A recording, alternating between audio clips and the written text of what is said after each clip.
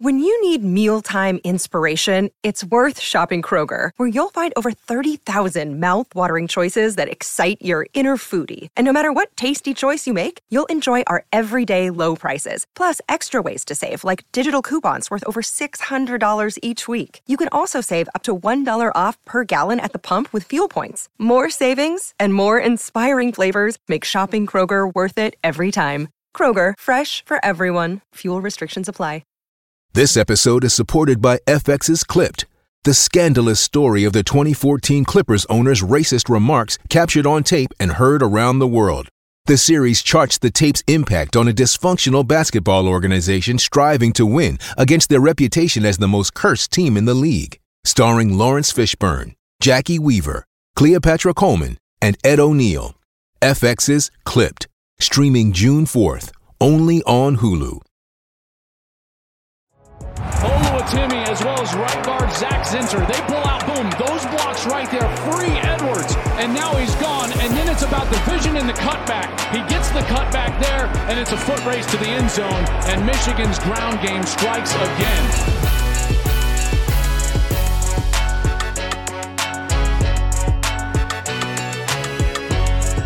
What is up, everybody? Joel Klatt here. This is the Joel Klatt Show. I love Monday episodes. I know you do as well. Thank you so much for being a part of this show. Thank you for subscribing and downloading. Remember, just share with a friend, because it's always better to experience college football with a friend, so make sure to do that. I have been looking forward to this episode ever since Saturday night, because it was an epic day of college football. It was just one of those days where you fall in love with the sport all over again. And I'm sitting on my flight home from Detroit. I'm flying from Detroit all the way back to LAX. And I'm on the flight, and we've got all the TVs going. And a lot of us are in that flight, right? So like Matt's behind me, and a couple of our executives are up there, and Rob's in there, and Reggie's in there.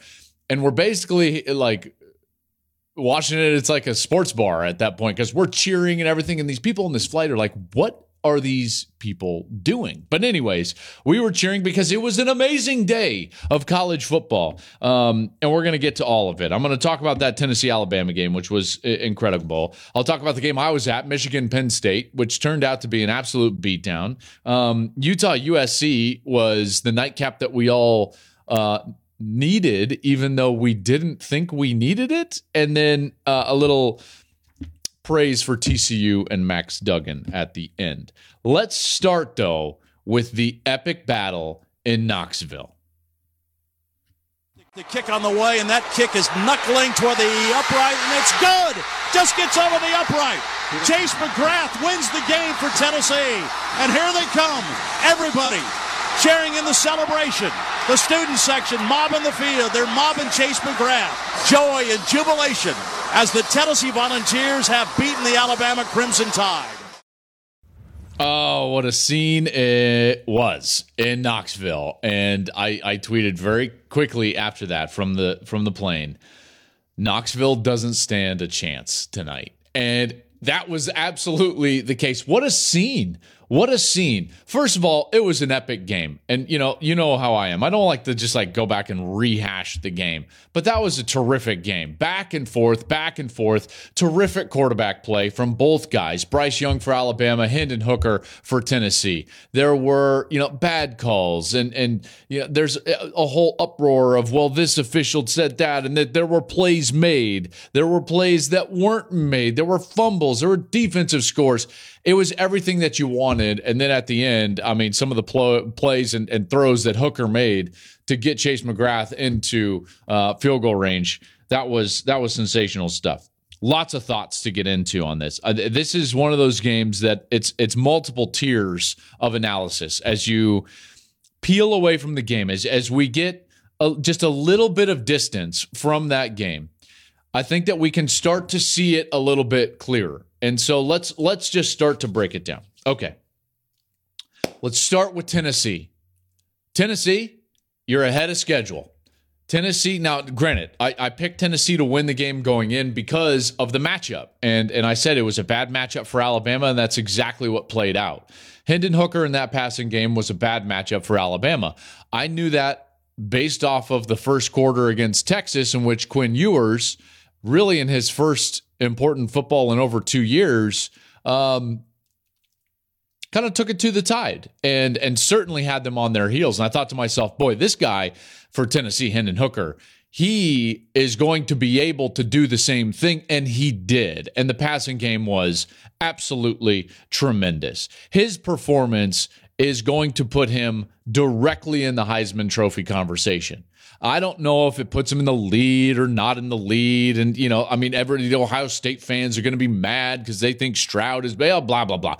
The guy is firmly in the middle of the Heisman Trophy race, which as a Tennessee fan is exactly what you wanted to begin the year, is that you thought this guy was really good. And guess what? He is as advertised.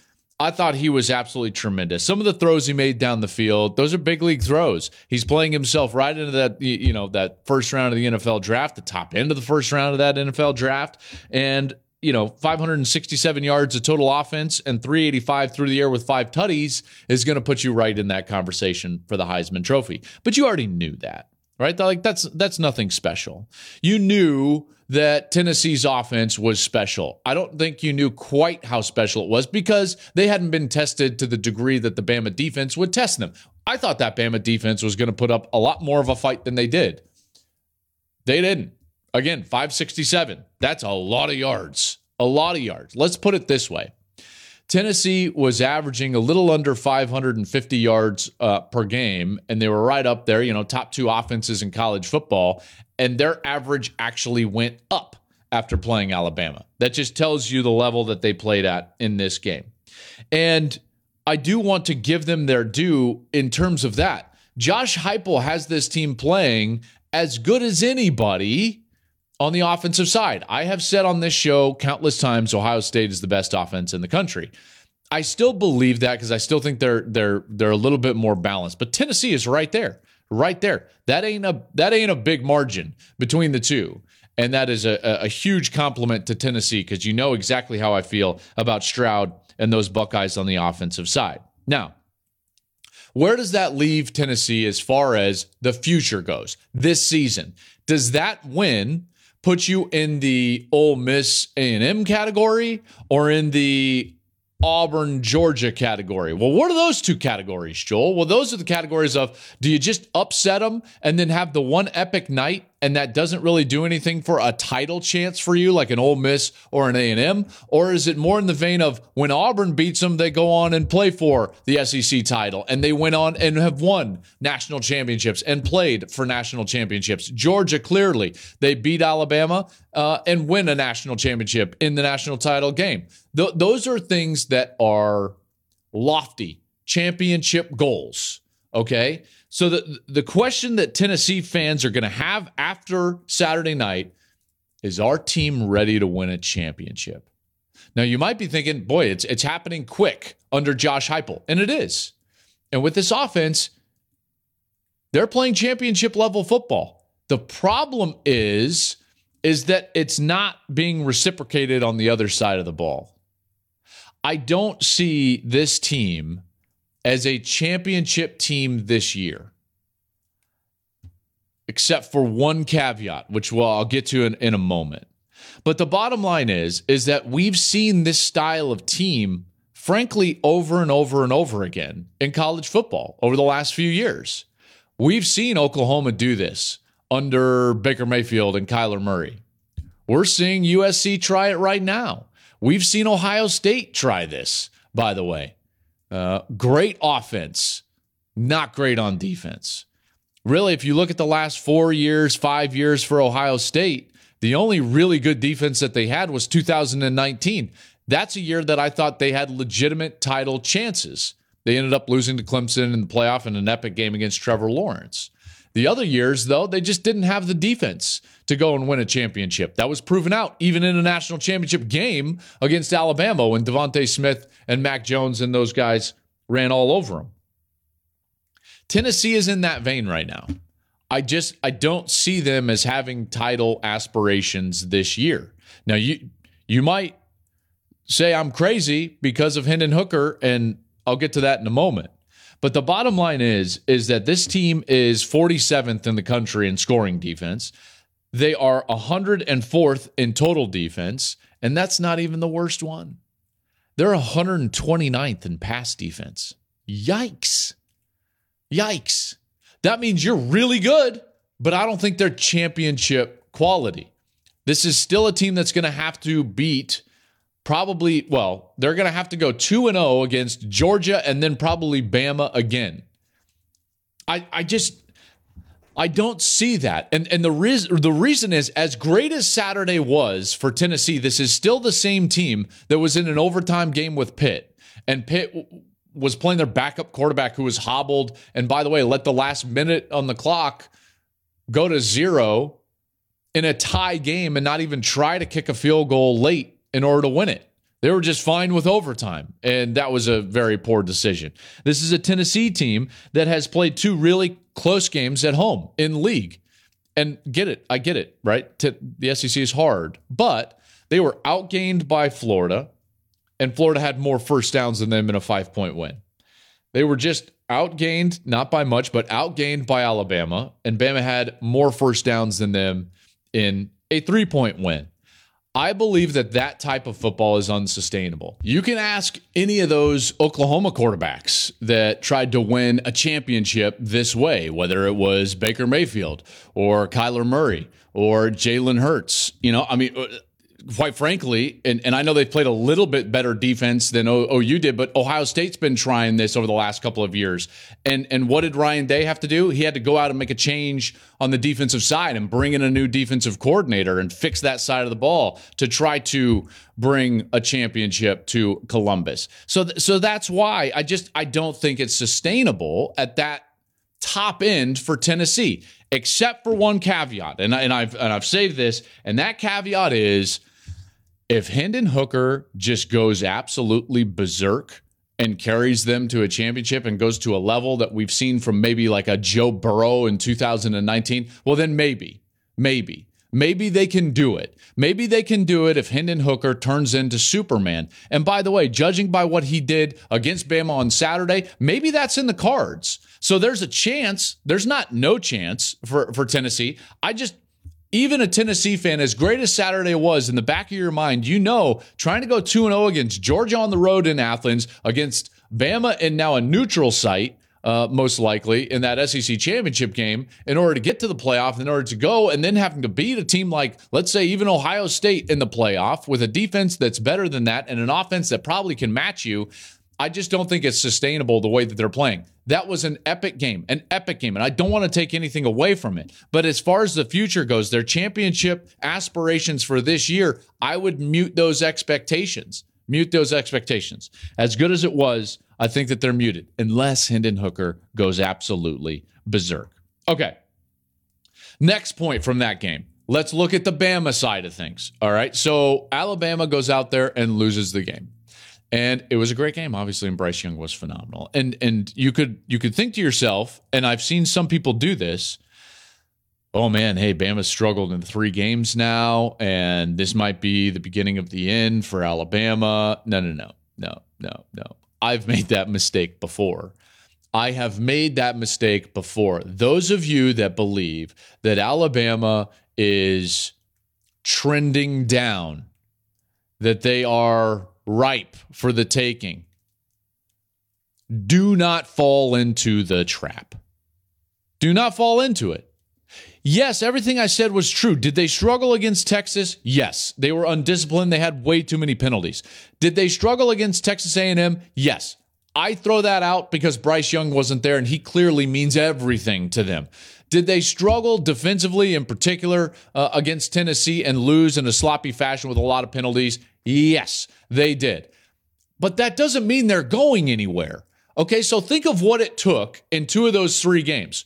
Well, really in all 3. It took, 1, Bryce Young had to be not playing for you to struggle against Texas A&M. And then in the other 2, it took Quinn Ewers having to play out of his mind in the first quarter, and then Hendon Hooker having to be unbelievable in a 5-touchdown effort to beat you at home in a raucous environment against Tennessee.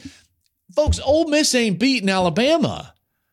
Right? They don't have Quinn Ewers. They don't have Hendon Hooker. They don't have that. Jackson Dart ain't that guy. Lane Kiffin, they don't have that gear. So Bama's not going anywhere.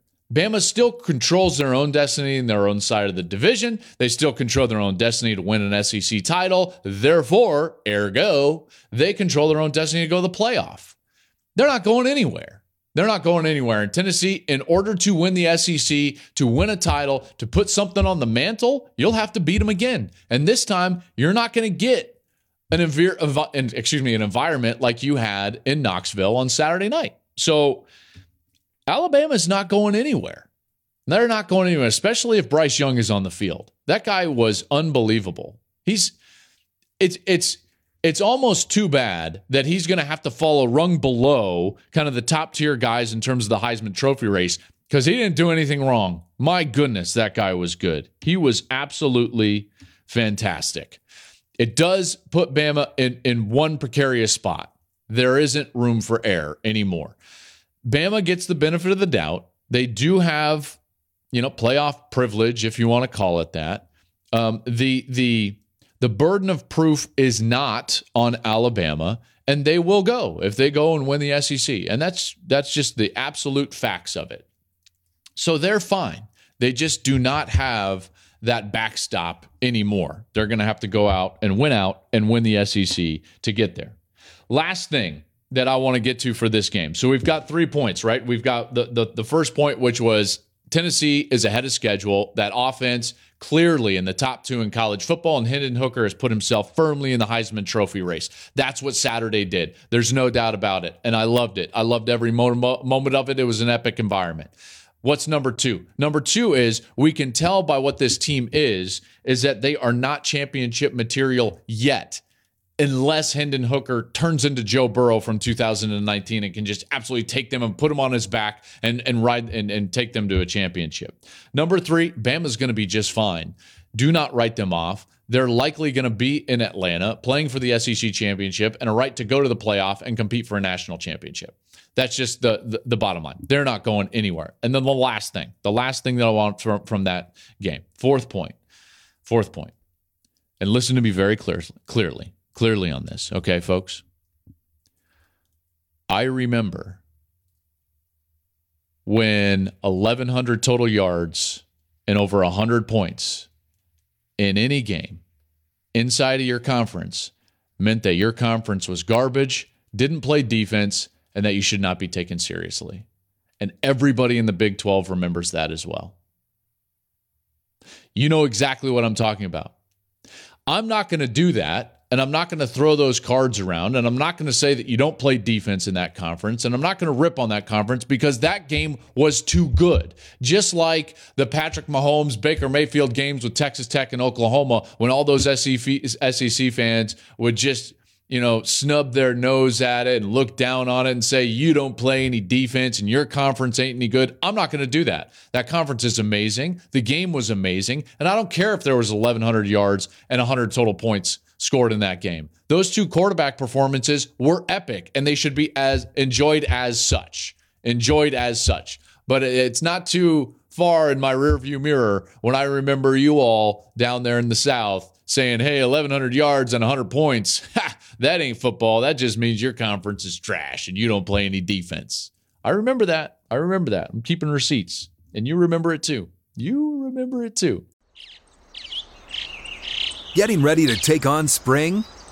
Make your first move with the reliable performance and power of Steel tools.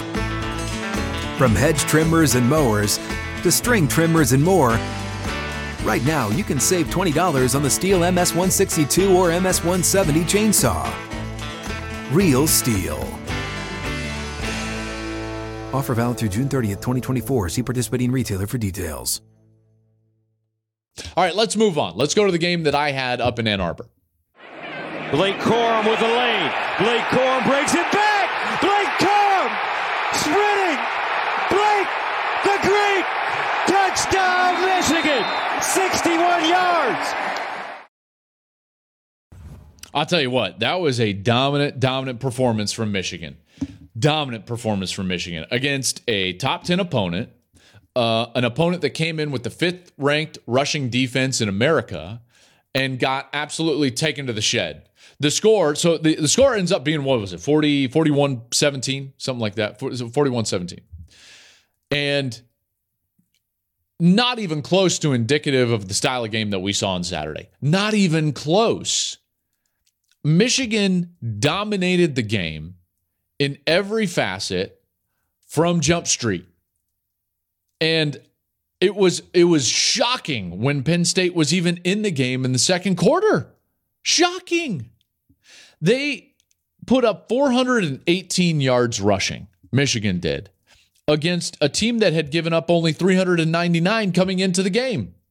In the season, right? And this was as dominant a performance as I can remember in a top 10 game. And it's going to be forgotten because, as opposed to in other conferences, we don't remember when it's like, oh man, that was a top 10 matchup. That was an undefeated Penn State team that, by the way, they don't have bad wins on their resume. This is a team that has beaten Purdue on the road, and Purdue's leading the western side of the Big Ten. They went down and beat Auburn in Auburn by about the exact same score that Georgia beat Auburn in Athens, right? So it's like, I'm looking at this and it's like, I don't want to overreact, okay? So I think it would be easy to overreact and just be like, man, Michigan is better. They're on their way. They're the class of the Big Ten. And guess what? Ohio State should worry. It would be easy after a performance like that. When you run 50 plays to the opponent's 14 in the first half, it's easy to go that direction. And when you've got Blake Corum doing what he's doing and Donovan Edwards, and when you got their pass rush and their defense doing what they're doing, when you dominate a top 10 team like that, it's easy to be like, oh, man, they're going to be great. The problem is, not that far in my rearview mirror, I remember doing the same thing with Oklahoma after they beat Nebraska. And I'm not saying Penn State's as bad as Nebraska, but I am saying that Nebraska team that day clearly had a bad day. So if Penn State just had a bad day, I want to at least try to learn my lesson and not overreact with Michigan after Saturday, because it would be easy to. It would be very easy to. I do think that that's a better offensive line than they had a year ago. And that was an offensive line a year ago that won the Joe Moore Award as the best offensive line in college football. I think that they're actually, and this is the one that's going to be more controversial, they're actually a better defensive line than last year when you actually put it all together.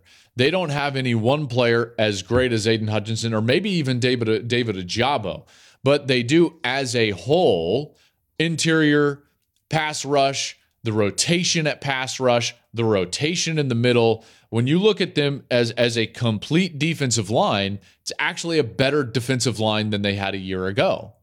So that's a really good team. And they beat a team that I still think is actually pretty darn good.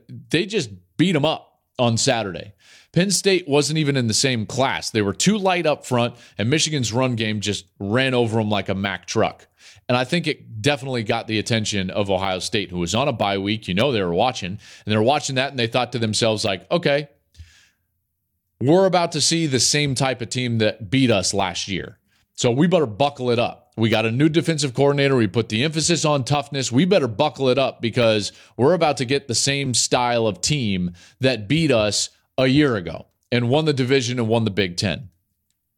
And I think that that's an important point because when we talk about Michigan, it's always got to be through the lens of Ohio State. When we talk about Ohio State, it's always got to be through the lens of Michigan, in particular after last year.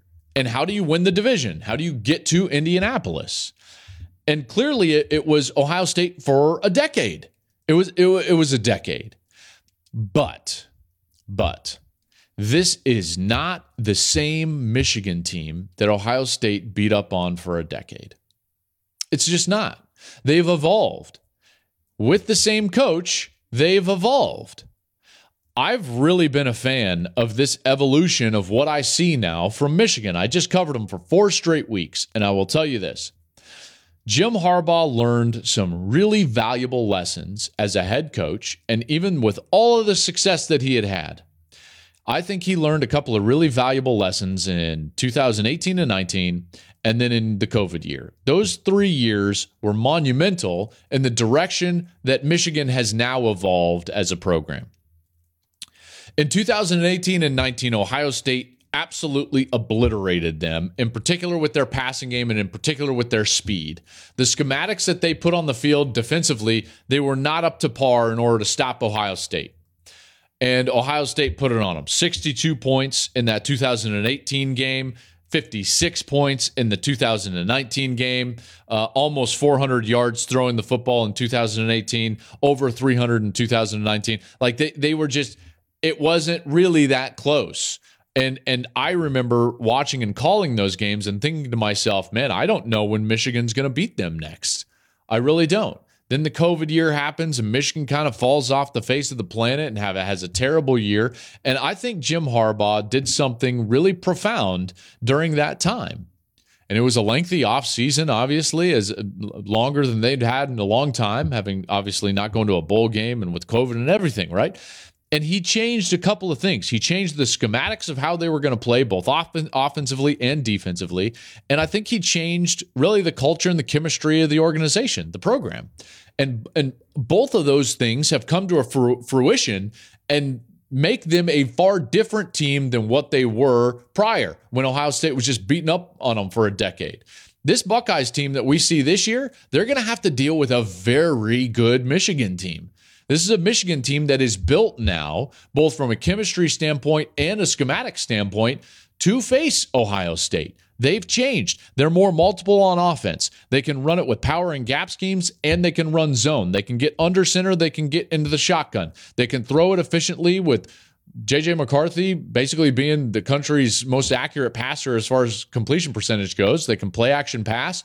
They can do all those things. They can get heavy and run it 20 straight times at you. They can throw it if they want to. Like, they can do a lot of things on offense, but it's what they've done on the defensive side that I think it's been most impressive. Their architecture on defense was basically specifically to face Ohio State. They're really good and big in the middle of their defensive line. Guys like Mozzie Smith, all the other guys that rotate in there, Chris Jenkins as well. There's a bunch of 300-pounders in there. They build that run wall right up front. Then they've got good, long, athletic edge players that set hard edges and get after the quarterback. Very NFL style. They've got hybrid athletic players at linebacker that do a great job tackling and they can cover in space. They've got the same type of player at safety, including the nickel with Mike Sainristil. So they got three safeties that can all cover. They can all tackle in space. They get after it. And then they got two lockdown corners. And coming into last week's game, neither corner for Michigan was giving up over 40% completions when targeted. That's an NFL defense. Hard on the edges, great cover players, great pass rush, and then really stout in the middle with athletic and hybrid players on the back two level and a big run wall up front. That architecture was specifically to face Ohio State, I believe, and their culture and chemistry has gotten so much better, in particular with the winning that they enjoyed last year, that now that's a team that Ohio State's going to have to reckon with. This is not just the Michigan team that you can go put up 55 points on anymore. They're much, much different. The one thing that we don't know about Michigan moving forward, and all Michigan fans are going to agree with me on this, is I just don't know how good their quarterback is yet. And we may see a time in which J.J. McCarthy will be required to do what Hendon Hooker or Bryce Young did in the epic game with the Tennessee and Bama showdown on Saturday, which is you've got to carry your team. Caleb Williams and Cam Rising, Max Duggan, all these quarterbacks that I'm going to be talking about in today's episode, at times the team has to go on their shoulders and they've got to go win the game.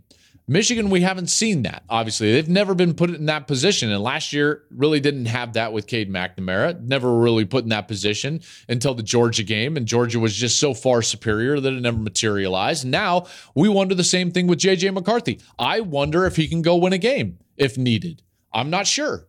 I think he can. I think he's really talented. He's doing all the same things that JJ did as far as game management and protecting the football and doing things extra like creating first downs with his legs, throwing it really efficiently. And I think it can get even better and the team can go on his back, but we just haven't seen it yet. So that's the one thing that I haven't seen yet from Michigan. And there's one little last thing, Michigan. You better start beating Michigan State because that's not going away until you do. Mel Tucker gets there. They beat him in the COVID year. They beat him last year. And if Michigan wants to kind of put that to bed, they better go beat Michigan State here in a couple of weeks. All right, a couple more games that I want to touch on and performances and players I want to touch on. I'll do it a little bit more quickly because those are the two games that really took up most of the emotion of the day. But let's get to that epic battle between USC and Utah. 4-2 in the lead. Rising up the middle. He's in! Utah leads. Caleb Williams sees the pressure, has to bail, has to throw it quickly. When will it land? Where will it land? Incomplete. Utah wins.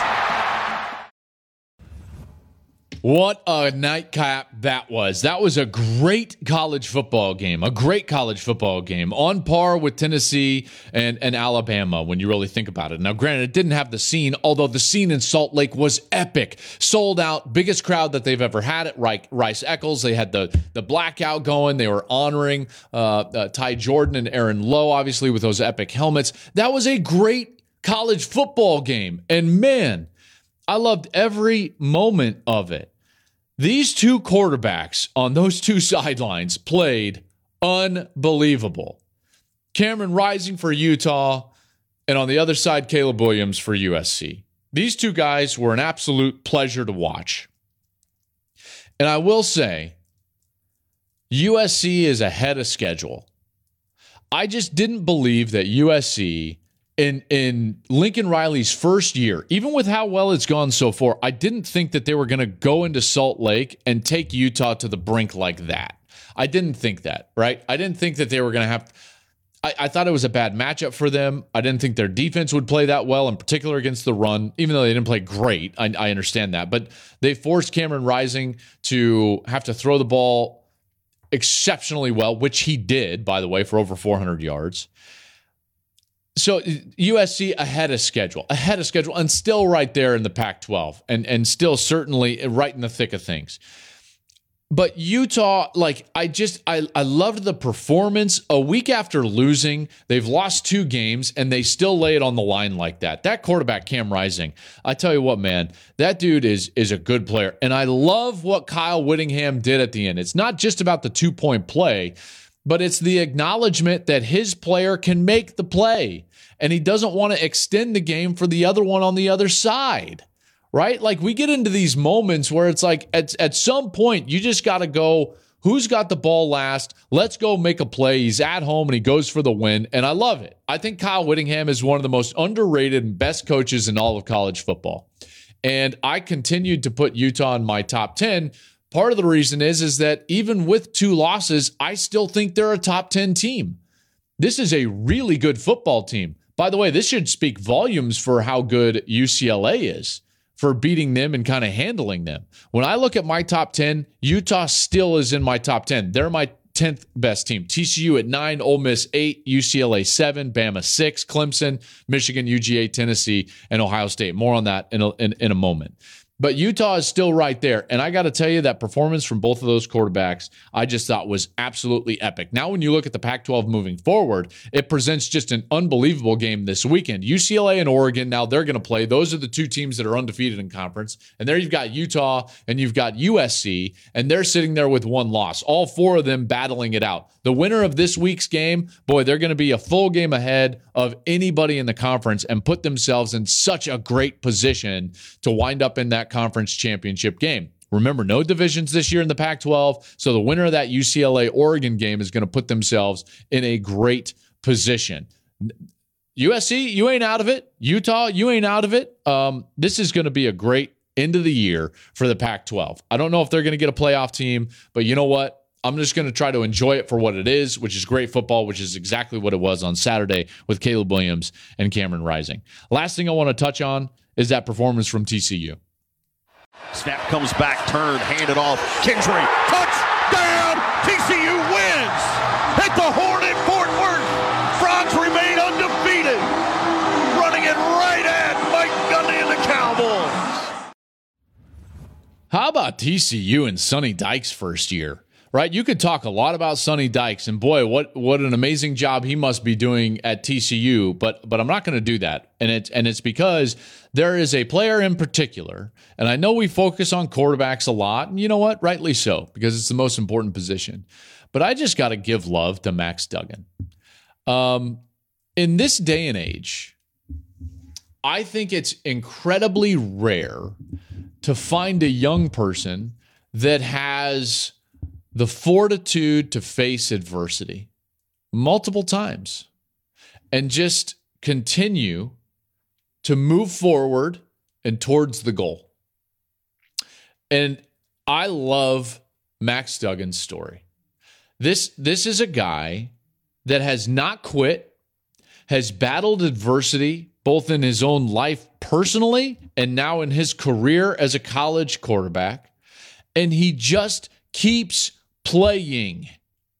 He just stays the course. You go back to the COVID year. He's been a starting quarterback. He's enjoyed success. You know, he's riding high. I remember those days, right? Like it's great. It should be the time of your life. And because of COVID and because of the scare that COVID was with heart inflammation, everybody started doing EKGs and heart scans for all of these young athletes to see, like, all right, what are we working with here as a baseline as we are trying to play football through the pandemic. That's what was going on in summer of 2020. And Max Duggan, they have an EKG and they find a rare heart issue in Max Duggan that he's had, by the way, since birth. So not COVID related. It's just like you have this weird year where you've got a global pandemic. And so all of a sudden you've got to take, a heart test that you wouldn't normally have to take. And they find an issue in his heart, and he has to go and he has a procedure. He's got to indefinitely leave the team in order to get well and get healthy. So there was some question whether he would ever play football again. And here he is. He comes back. He comes back to the team, and he doesn't just come back. He comes back and becomes the starting quarterback, right? So he persevered through adversity, and it's like, man, what a great story. What a great story. And then guess what happens? He loses his coach. Gary Patterson, whatever happened at TCU happened, right? So whether he was pushed out, fired, resigned, whatever it was, behind closed doors, it happened. His coach, no longer his coach.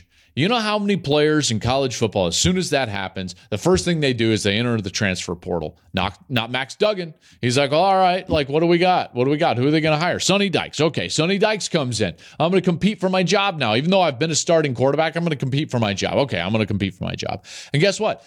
They give it to the young kid. So the new staff gives it to Chandler Morris to start the year. So Chandler Morris gets to run out there against Colorado on that first game of the year, and Chandler Morris is playing. They didn't play great in the first half, but you can see Morris is dynamic, and he's got some athletic ability, and, it's pretty good, and this, that, and guess what? He goes down in the game. Well, hey, Max, come on, buddy. Hey, team guy, buddy, pal, don't worry about losing the job. Go out there. And what has he done since then?